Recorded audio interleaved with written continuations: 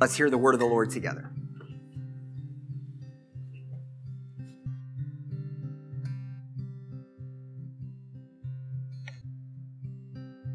A reading from the book of the prophet Isaiah, chapter 7, starting with verse 10. Again the Lord spoke to Ahaz. Ask the Lord your God for a sign, whether in the deepest depths or in the highest heights. But Ahaz said, I will not ask. I will not put the Lord to the test. Then Isaiah said, Hear now, you house of David. Is it not enough to try the patience of humans? Will you try the patience of my God also? Therefore, the Lord himself will give you a sign. The virgin will conceive and give birth to a son, and will call him Emmanuel. He will be eating curds and honey when he knows enough to reject the wrong and choose the right. For before the boy knows enough to reject the wrong and choose the right, the land of the two kings you dread will be laid waste. The word of the Lord. Thanks be to God.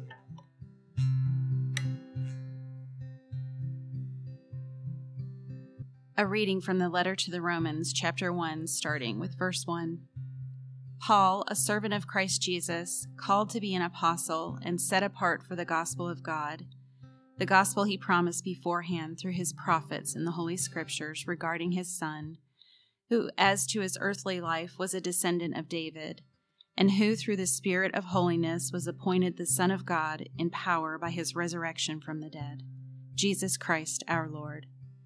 Through him we received grace and apostleship to call all the Gentiles to the obedience that comes from faith for his name's sake. And you also are among those Gentiles who are called to belong to Jesus Christ. To all in Rome who are loved by God and called to be his holy people, grace and peace to you from God our Father and from the Lord Jesus Christ. The word of the Lord. Thanks be to God.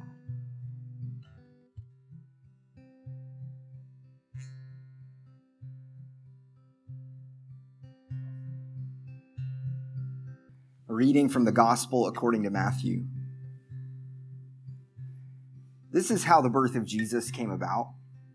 When his mother Mary was betrothed to Joseph, but before they lived together, she was found with child through the Holy Spirit. Joseph, her husband, since he was a righteous man, yet unwilling to expose her to shame, decided to divorce her quietly. Such was his intention when, behold, the angel of the Lord appeared to him in a dream and said, Joseph, son of David, do not be afraid to take Mary, your wife, into your home, for it is through the Holy Spirit that this child has been conceived in her. She will bear a son, and you are to name him Jesus, because he will save his people from their sins. All this took place to fulfill what the Lord had said through the prophet. Behold, the virgin shall conceive and bear a son, and they shall name him Emmanuel, which means God is with us. When Joseph awoke, he did as the angel of the Lord had commanded him and took his wife into his home. The gospel of the Lord. Praise to you, Lord Christ. Good morning, everyone. Good to be with you all this morning on this fourth Sunday of Advent. This is actually our last gathering in person together of the year. And so I hope that this season has been a meaningful one, a time of reflection, of anticipation, of hope. I say this knowing, and we said this in our prayer earlier, but knowing that this season is not is never for us always just a season of nice, peaceful reflection. There's always lots of other things that come along with it. And I think that remembering today God's presence with us in those difficult moments or those weak moments or those challenging things that even come along with this season is so incredibly important. And in fact, I think our readings point us to that today. So as the Advent wreath is growing with light, indicating we are getting closer to the source of our anticipation, we're longing with Israel and with humankind, longing for good news of great joy, which is met in the birth of Israel's Messiah, who is also the Lord of the world. This is true today, even though his lordship is hidden. We also are weary. We struggle, and yet it is true. This Advent comes at a time when hostilities in our world are really high and rampant, and the church continues in the midst of it to shout, "Come, Lord Jesus." So as Christians today, we're reminded of this story of this child who was born, this man who lived and died and rose again for us. This is the true story, even when we see evidence to the contrary. So even when the challenges we face seem overwhelming, both in your life, my life, and in the world, we're reminded that we have a sure hope. And yet, it's really easy to stay at the bird's eye level with Christmas. This is a great story about world peace and global conflict ceasing, that Christ is bringing peace to the earth, that swords are beaten into plowshares and a world restored, and all of that is true. But this also all plays out in our real everyday lives. That in a sense, God does in the life of every Christian a microcosm of what he does for the entire world. Our Isaiah reading points us in that direction. So if we read Isaiah, we have to do this, I think, as Christians, to start by reading Isaiah in isolation from what we know about the prophecies of Jesus. So this, in and of itself, if you just read the book of Isaiah, it's a prophecy about a young woman in Israel who will be with child. In a sense, it's a reminder that the birth and growth of every child is a sign of Emmanuel, of God with us. That every time a child is born, it's a gift. It's a revelation that God has not given up on us. God is faithful to bring promise, to bring goodness in the world. This particular prophecy, though, is couched in a story about Isaiah and the unbelieving King Ahaz, who was king of Judah at the time. And technically, he himself was a son of David. So he was in the lineage of David. This guy Ahaz, he was the rightful heir to David's throne. And Isaiah tells the king that Judah, his kingdom, will not ultimately be destroyed.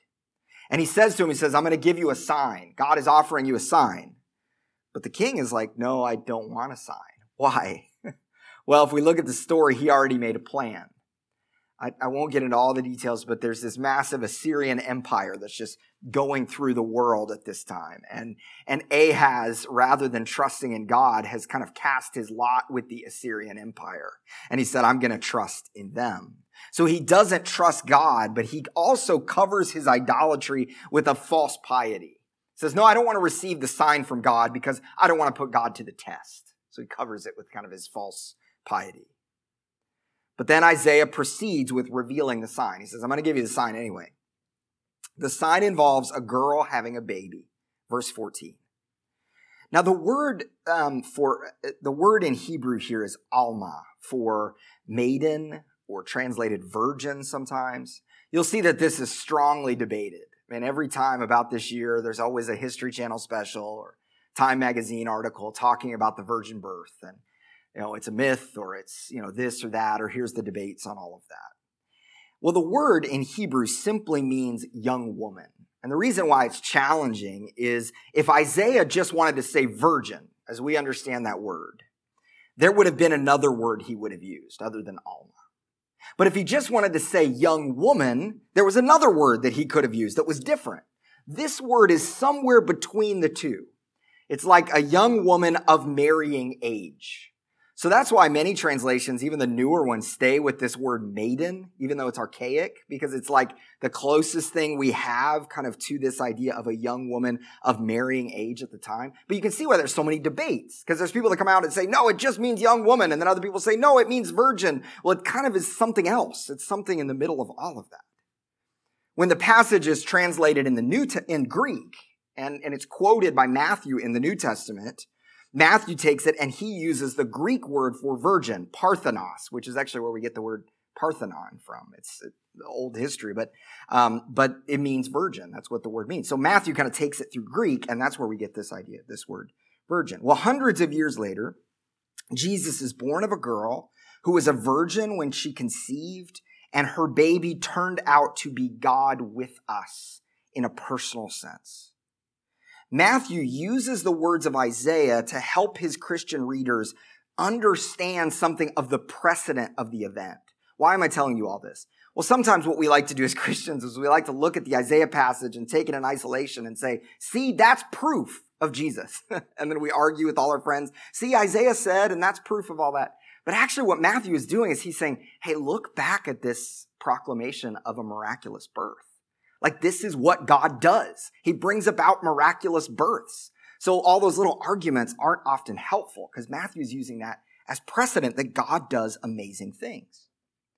Isaiah says that before the child is old enough for moral discrimination, the two nations which threatened Judah at the time will be destroyed. And we see that. Syria fell to the Assyrians in 732 BC. Israel, the northern kingdom, fell in 722 BC.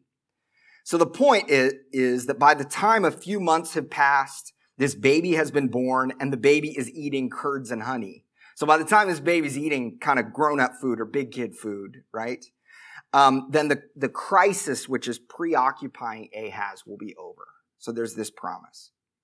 It's been proved that God is with us, and because of that reality, she will be able to name her child Emmanuel, or God is with us. Because God has done a big thing that shows us his presence, she can name this child Emmanuel. Read in light of the story of Jesus, which we are to do, this is a story about the redemption of the world in the birth of one specific child who will be called Emmanuel, who is called Emmanuel, God with us. So when we anticipate Christ, we do so cosmically, so in the big sense, but also personally. Yes, the birth of Jesus means the overthrow of the powers that be, the overthrow of oppressive rulers and corrupt systems. It means resurrection of the dead and forgiveness of sins and a new world. But the birth of Christ also means he hasn't given up on you. You are part of that new creation. You are part of that family. So no matter how dark our circumstances, no matter what you've been told in your life about your personality or your sin or what's been done to you, God is with you. And as we step into Christmas, we are awakened to the reality that God did not give up on us in our sin and our rebellion against his plans for creation. He stepped in, took on human flesh, and saved us. All right, let's make this really, really real. So I think that all true human empathy finds its home in the reality of Christ. If we really believe that our God is the one who stepped into our world, it ought to change how we respond to one another. Brené Brown, who is perhaps the leader in the field of studying empathy, says, empathy is the skill set to bring compassion alive. That empathy is how to communicate deep love for people so that they know they're not alone. Empathy is not feeling for someone. It is feeling with them. Empathy is a vulnerable choice. So in order to connect with you, I have to connect with something within myself that knows that feeling. She gives this great example. She says, empathy is recognizing that someone is in the bottom of the hole, joining them and saying, I've been here before and it's tough. By contrast, sympathy is something different. Okay, empathy is entering that hole, saying, I've been here before, I'm with you, it's difficult. Sympathy is just looking down in the hole and saying, oh, it's bad, huh? Do you want anything? You want a sandwich? That's just sympathy, right? We all know that feeling of someone who really cares, who tries to step into our situation and express concern. This is the kind of thing that has changed the world and does change the world. This is God's new world. The child has been born. The world is a different place. So why doesn't it look that way? Well, at the beginning of Romans, Paul describes God's story, which he calls the gospel, and by extension, the identity of God's people. Scholar Michael Bird says it this way. Ultimately, Paul wants to make sure that he and the Roman Gentile Christians are singing off the same sheet of gospel music. Okay, so I want to know we're singing the same thing. We know the same story. We're part of the same thing. So Paul says, here's the story that I'm preaching. I'm just a servant of Jesus Christ, called, set apart to tell this story. The story, the gospel, has an origin. It's been promised beforehand through the prophets in the Holy Scriptures. And it's the continuation of an ancient story, the story of Israel. So as he describes the gospel, he makes a bold claim. It's doing it subversively throughout the whole letter, but the world is God's. The world belongs to God. And we can see one of the reasons why this reading is given during Advent. It's because Jesus is Lord and he is claiming his world. Now, Paul is saying this to the people living in Rome, which was the greatest city of the world at the time. The emperor, Caesar, was often called the Son of God. Okay, that was the language that was used for him. His birthday every year was hailed as the good news. Okay, so much of the language that Paul is using here is a kind of counter propaganda. He's saying Jesus is the true Son of God. So that means Caesar is the false one. Jesus comes from the house of David, which implicitly we know is a royal lineage way older than the house of Caesar. Okay? If this is true of Caesar, it's true of every empire, every false message, and everything which tries to convince us that it has the final say over our lives. N.T. Wright says that Christ's resurrection is the sign of a power which trumps that of tyrants and bullies the world over. Death is the final weapon, and he has broken it. Through him, we've received grace. We've received mission. And in all of this mission, the Gentiles have been brought into the story. So this is one of the things that's running behind the background of the entire New Testament. I've said this before, but in the entire New Testament, there's this conflict between Jewish Christians and Gentile Christians. Can we get along together? Can we sit at the same table because we have different food preferences? We come from completely different cultural backgrounds. How are we going to get along together? So notice here, in Paul's description, Jesus is both a descendant of David in his earthly life and the Son of God in power through the Spirit of holiness. That's verse 3 and verse 4 in our Romans reading. He's the fulfillment of Israel's story, and he's God in the flesh, both at the same time. So Paul's churches are constantly battling through cultural differences, struggling with one another. And Paul says that this story of Israel, the story of David, is not just for one ethnicity. It's not just for one family. It's now for everyone. And if the whole earth is God's, that includes Gentile Christians. And specifically, Paul says in verse 6, he gets real personal. It's for Gentile Christians, but it's for you, he says. These are words of comfort for sure. You're included. You're invited. You're part of the story. But they're also words of sending. So he takes these prophecies of the people of God and he takes the subversion of Caesar and he brings them together and he tells these little house churches in Rome that they matter, that they are the culmination of God's story. And if God works in these little house churches full of fractional Jews and Gentiles trying to figure out how to eat and live and serve together, I have to believe God's working with us today. There's a sacredness to church. This is hard today in our culture to talk about, but church is sacred. What we do week after week has a sacredness to it. We're part of a story. Now, around here, including in that sacredness is the fun that we have, the celebration, the fact that we joke, that we laugh, we don't take ourselves too seriously. A wreath falls from the communion table from time and time again. But we're never flippant about what God is doing in our midst because it is sacred. The proclamation of word and sacrament, no matter the size of the crowd or the excellence of the presentation, matters. God is with us. The Christian story is not about the center of empires. It's about babies born in caves on the edge of empires. In God's kingdom, the cosmic, world-shaking thing happens in the small, the forgotten, and on the margins. And Paul says to this church that it is the representative and fruit of the story which God is telling. And then he says two words, and they're very familiar to you. He says to them, grace and peace. The great church father John Chrysostom says that Paul ends this section of this letter intentionally with the words grace and peace. He proclaimed peace because, quote, it was no small war which Christ put to an end, but a many-sided and enduring conflict. In other words, the war of sin and death is over in Christ. He's brought peace. But that's not because of anything we've done or earned.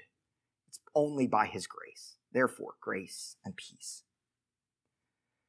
In our gospel reading, Matthew tells the story of Jesus' birth. Matthew's perspective tells a bit more of Joseph's part of the story.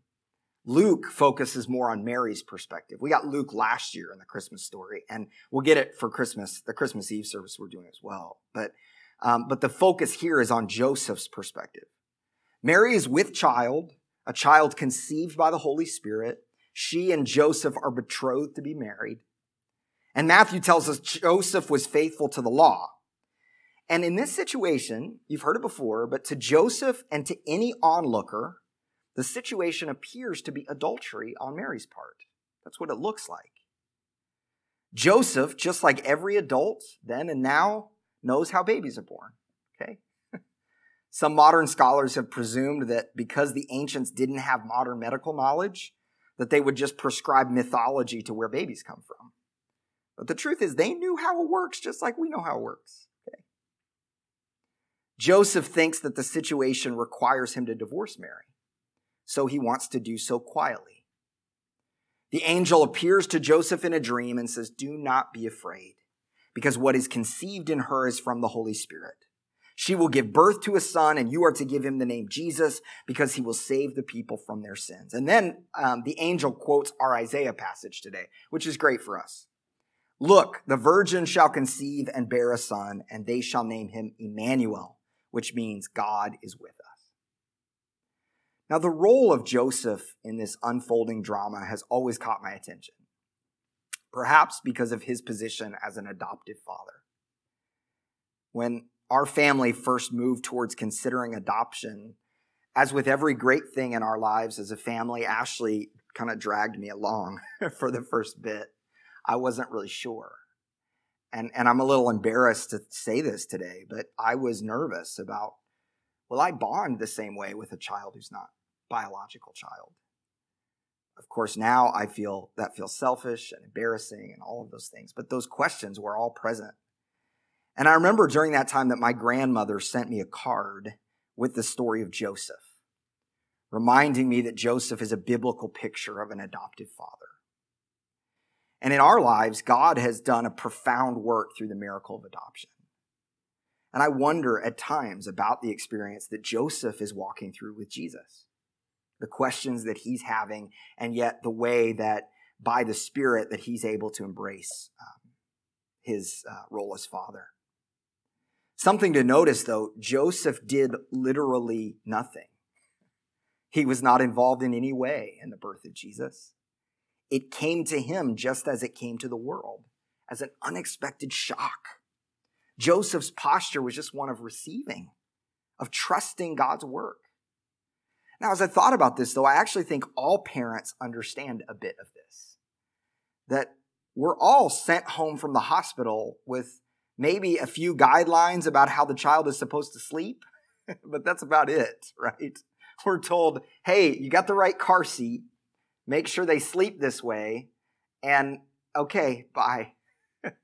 We just receive it. It's grace.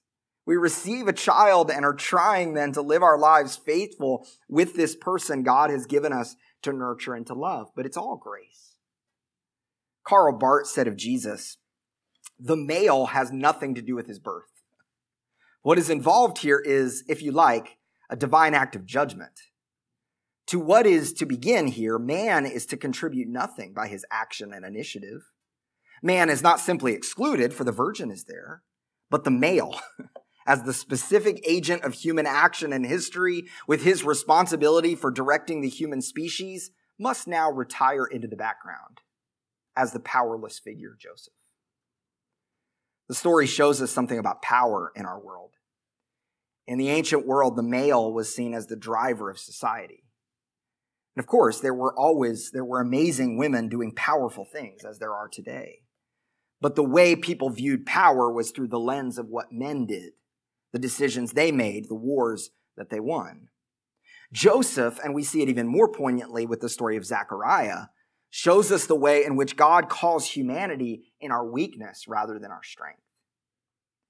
This is so critical to our understanding of the incarnation, that God chose us, but he did not choose us based on our accomplishments.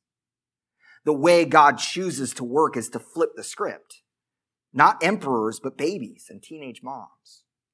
Not palaces, but caves. Not chariots, but donkeys. The way that the human race has always come about power is turned on its head. And I think this is what Barth means by judgment, that it's an act of God working in human weakness, not man working in his own strength. It's not those with power who run things. It is God who is the Lord of all. Now, this doesn't mean there's no human role. The human role is most specifically illustrated in Mary's response in Luke's gospel. We see her, the powerful song that she sings, the work of the Holy Spirit that happens in and through her, and not only in her song, but in her life, as Mary becomes this example for us to follow of discipleship. But also here in Joseph in a lesser way, the human role is simply obedience. Mary obeyed what the angel said to her. Here, Joseph also obeys. Now, I look at the situation, I go, an angel appears to you and tells you to do something. I think it would be hard not to obey it, but he did.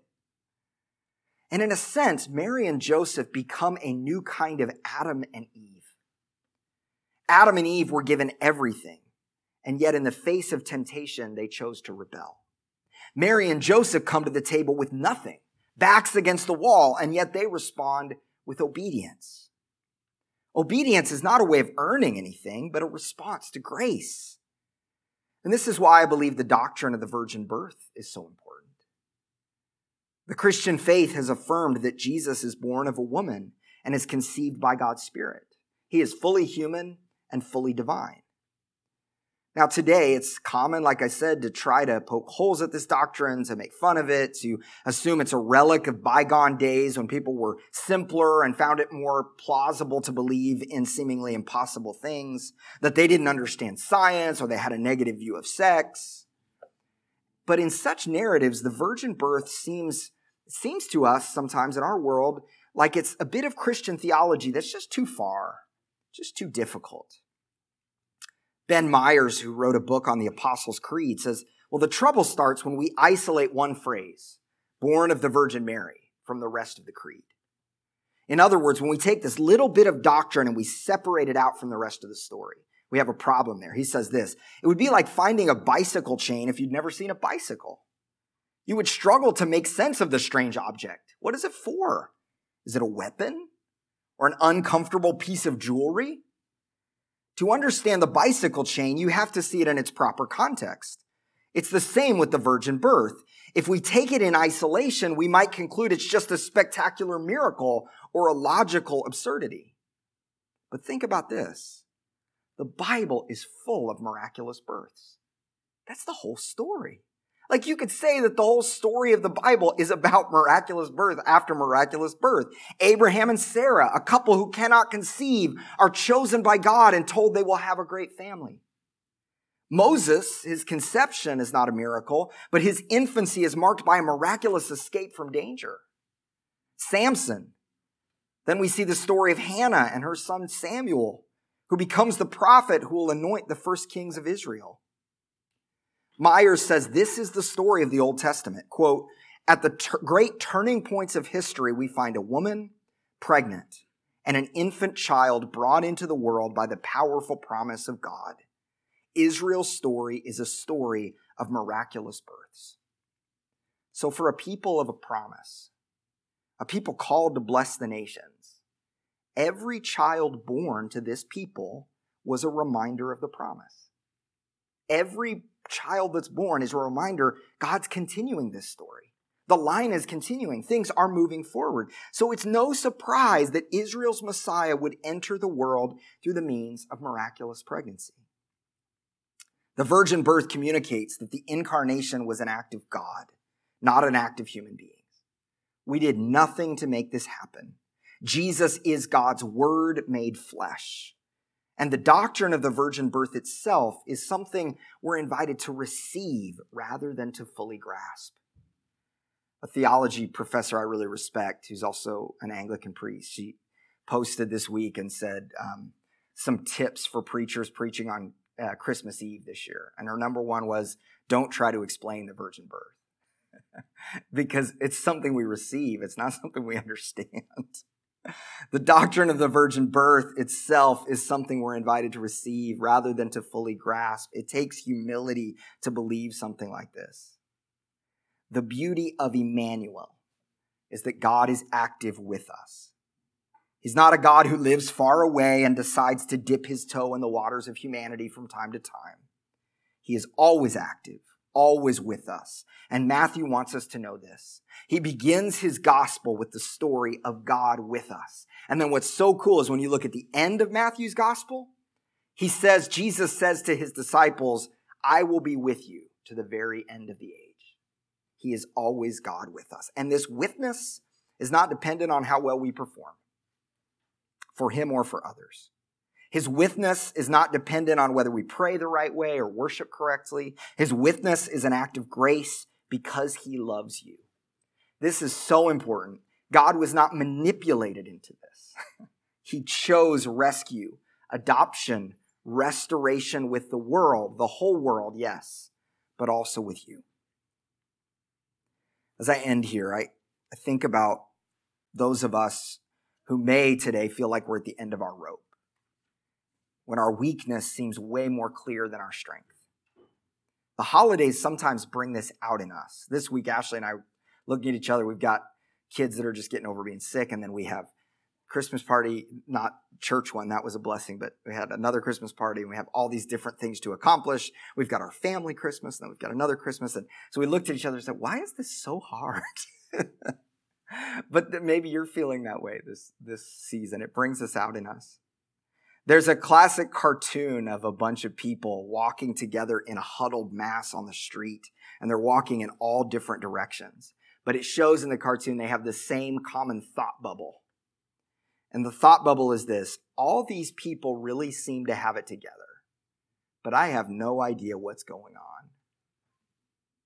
We're all weak. We all fail. We all struggle. The good news is that God is not interested in responding to our human strength. He's not coerced to draw near because we're so great.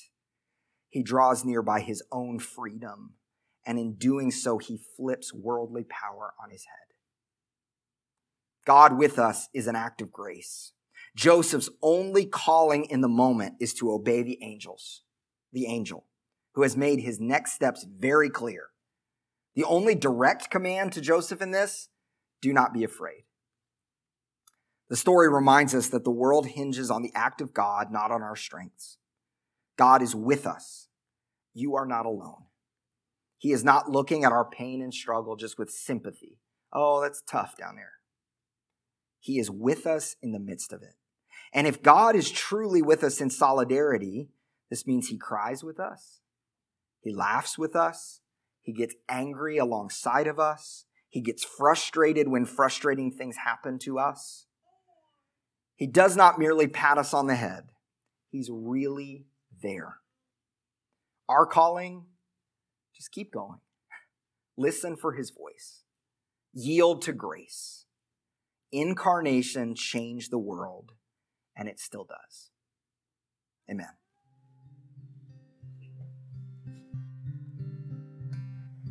And now, as our Savior has taught us, we are bold to pray.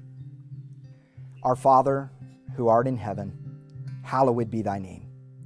Thy kingdom come, thy will be done, on earth as it is in heaven. Give us this day our daily bread, and forgive us our trespasses, as we forgive those who trespass against us. Lead us not into temptation, but deliver us from evil. For thine is the kingdom, and the power, and the glory, forever and ever. Amen.